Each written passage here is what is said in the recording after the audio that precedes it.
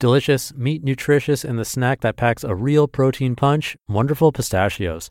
Each 1 ounce serving has 6 grams of protein, giving you over 10% of your daily value and making Wonderful Pistachios one of the highest protein nuts out there. But perhaps more than that, I love all of the flavors they have.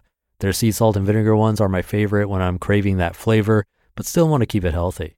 But that's just the tip of the iceberg. Wonderful Pistachios come in a variety of flavors like chili roasted, honey roasted, smoky barbecue, and jalapeno lime, to name a few. Perfect for enjoying with family or friends and taking them with you on the go. Whether you're a pistachio purist who loves cracking open every nut, or you prefer the convenience of no-shells pistachios, Wonderful Pistachios has got you covered.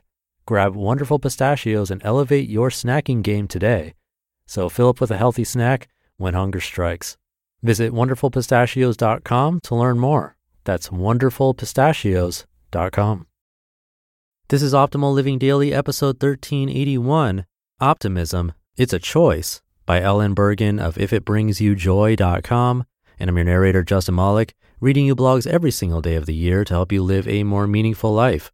Today's article is from a brand new author to the show. Ellen shares ideas on how to rekindle your self-priority, clarify passions to live a purposeful life, discover new joys, slow down to enjoy the journey, and a lot more.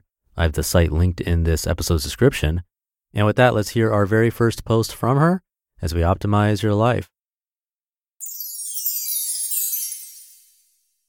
Optimism, It's a Choice, by Ellen Burgan of ifitbringsyoujoy.com. Optimism is not just cheerfulness for no reason. It's a conscious decision to live your life choosing to have a positive attitude and expect good things to happen. Being an optimist can help you live life to the fullest. Quote, positive thinking is more than just a tagline. It changes the way we behave. And I firmly believe that when I am positive, it not only makes me better, but it also makes those around me better. Harvey Mackay. Harvey Mackay is a businessman, author, and syndicated columnist offering career and inspirational advice.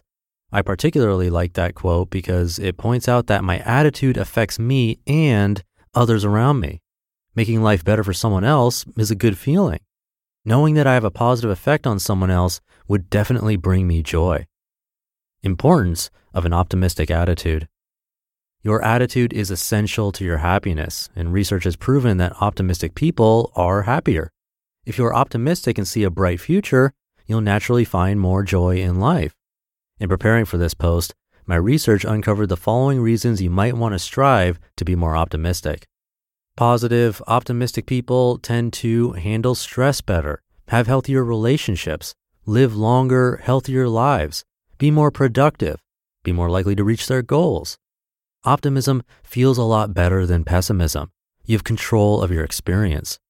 Clean up your attitude and realize that only you can bring more of the feel-good optimism into your life. If you're a glasses half empty type of person, here are some ideas for how you can grow your optimism by training your brain to think more optimistically. 5 simple daily habits to become more optimistic. Number 1, slow down and be mindful. Sometimes a busy lifestyle makes you feel rushed and scattered. Slowing down can help you be present in the moment, and then it'll be easier to be mindful to find the good in day-to-day life situations. Number 2, believe good things will come. As my friends at Abraham Hicks say, quote, a belief is just a thought you keep thinking, end quote. If you want something different than what is, then you have to envision it and believe in it. Don't work against yourself. Stop pessimistic thoughts before they build momentum and get you to believe bad rather than good will happen. Scattering pessimism on your path will just give you a bumpy ride that simply isn't necessary. Believe and expect good things to come. Number 3, practice thinking positively. If you make thinking positively part of your daily ritual, when you hit a challenge, you'll be better mentally equipped to tackle it with an optimistic attitude. Practice is key because thinking positively needs to be an automatic reaction, and practice really does make that happen. You'll be more apt to see the good in challenges the day brings you. My favorite method of practicing positivity is each night I think about 3 good things that happened in my day. Number 4, surround yourself with optimistic, positive people. Attitude is contagious. Start limiting the time you spend with negative Nancys. Negative people can be emotionally draining. Resist the temptation to join a conversation revolving around pessimism or complaining. If you find yourself stuck in one, try to influence the conversation to be more positive and optimistic in nature. Complaining is something with which I really need to continually watch myself. Complaining can temporarily help me feel like I'm part of a little community, but afterward, it makes me feel pretty bad about myself. I'm getting better at recognizing a complaint session and knowing I need to get out of it. I don't beat myself up if I do get involved in complaining, but because I recognized it, I know that I'm growing. Bottom line, seek out happy people. It's pretty easy to spot people with a half full glass. And number 5, be attuned to your attitude. If you're consciously aware of your attitude, you can adjust it when you find yourself less than optimistic. If you realize you're complaining or being more aware of what you lack versus what you have, stop and purposely refocus. That reminds me of the inspirational quote by Helen Keller. Quote, "So much has been given to me. I have no time to pond over that which has been denied." End quote. Being conscious of having a grateful attitude, even for the little blessings in your life, will certainly help you be a positive and optimistic person. Strive to remain positive and upbeat. Choose optimism. Now you have some tools to build an optimistic mindset and remain there. In the end, the true test is how you feel about yourself. Did you attack your day with optimism? Did you find the bright side or maybe even find humor in things you can't control? Did you have a positive effect on the people you encountered? When you're proud of your actions and reactions, you're probably on a good path to being an optimistic person. Optimism won't cure all our troubles, but it'll make life more joyful. It's your choice. Do you choose to be optimistic or pessimistic?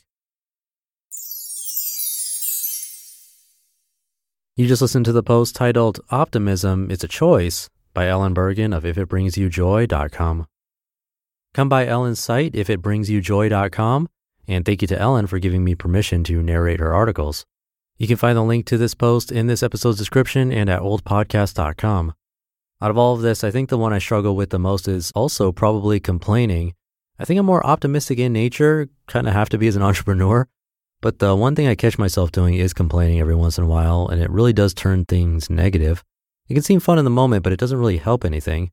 And it's hard not to do it because it's so easy to complain. Some people have come up with tricks like wearing a rubber band as a reminder, even snapping it when they complain, but I'm not really into that method. I try to use meditation as a mindfulness practice to be aware of thoughts and then catch them before I take action and start to complain. I find that works best. But let me know if you have any other tricks.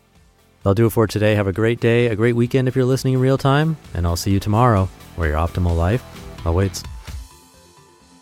Hey, this is Dan from the Optimal Finance Daily podcast, which is a lot like this show, except more focused on personal finance.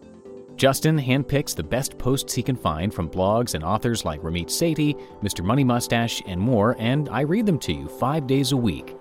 So if you enjoy this podcast, come on over and subscribe to Optimal Finance Daily too. And together, we'll optimize your financial life. You've been listening to Optimal Living Daily. Be sure to hit the subscribe button to stay up to date on each new episode and head to oldpodcast.com. That's OLDpodcast.com for a free gift as well as more actionable tips and resources to help you maximize your potential. Thanks for joining us, and remember, your optimal life awaits.